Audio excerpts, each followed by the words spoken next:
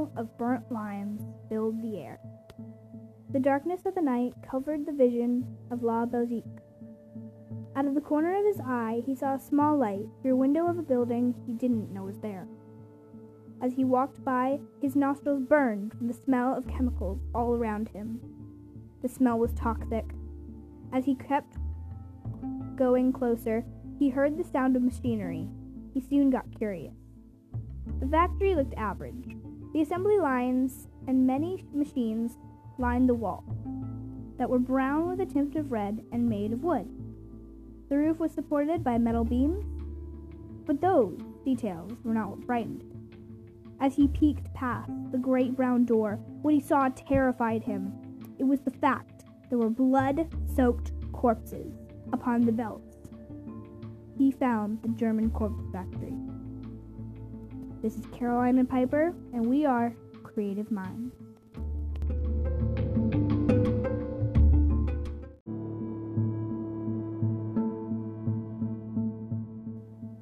The Germans started World War I, with the help of their allies, of course. It was 1916. The Germans had just created chemical warfare, a horrific, terrible thing. Chlorine gas. Chlorine melted human skin. In a desperate attempt to win, they resorted to killing their own people. This war that they started, and they were losing. The exposure to the gas would cause difficulty breathing, burning pain, blisters, and coughing.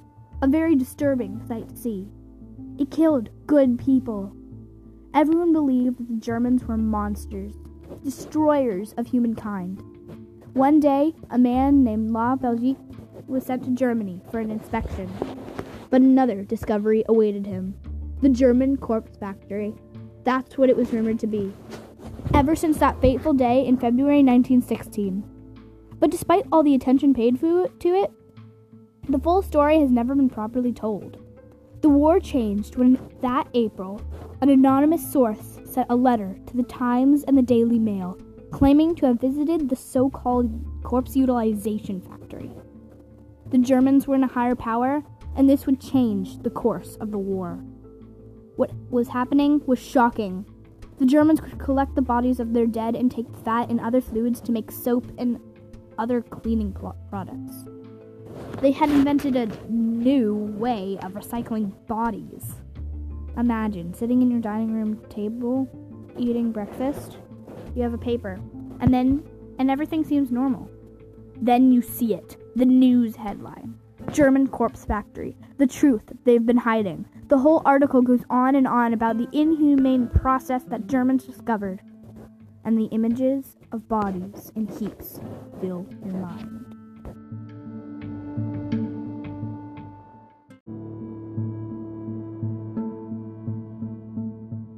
The firing lines were a gruesome sight.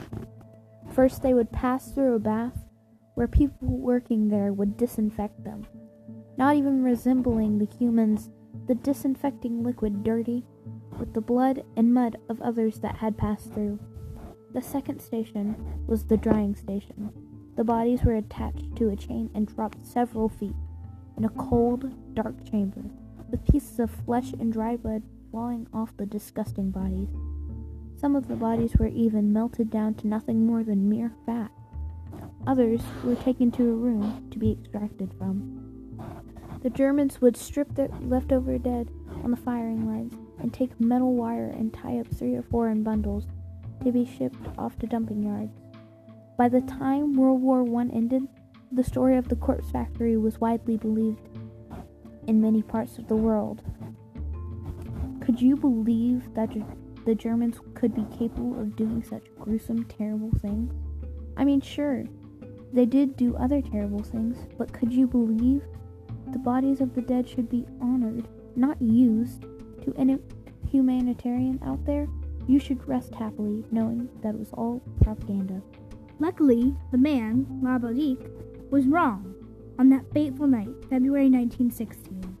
It seemed to be the bloody bodies of the fallen fellow humans, some of them he once knew. But no, the whole piece of propaganda was circulated by one man's misconception. Yes, they did use bodies for this factory, but not humans. To all animal lovers, you will be shocked, saddened, angry, and maybe slightly disturbed to find that the bodies they were using were, in fact, the dead horses upon the great battlefield. It's terrifying, but still relieving to know it was not human remains.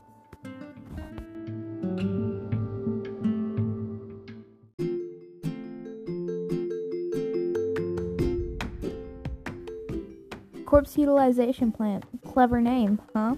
Sure, why not? Anyway, it's good to see the Germans weren't that bad. They were still bad, though. True. I personally am glad that it was humans, but that's just me.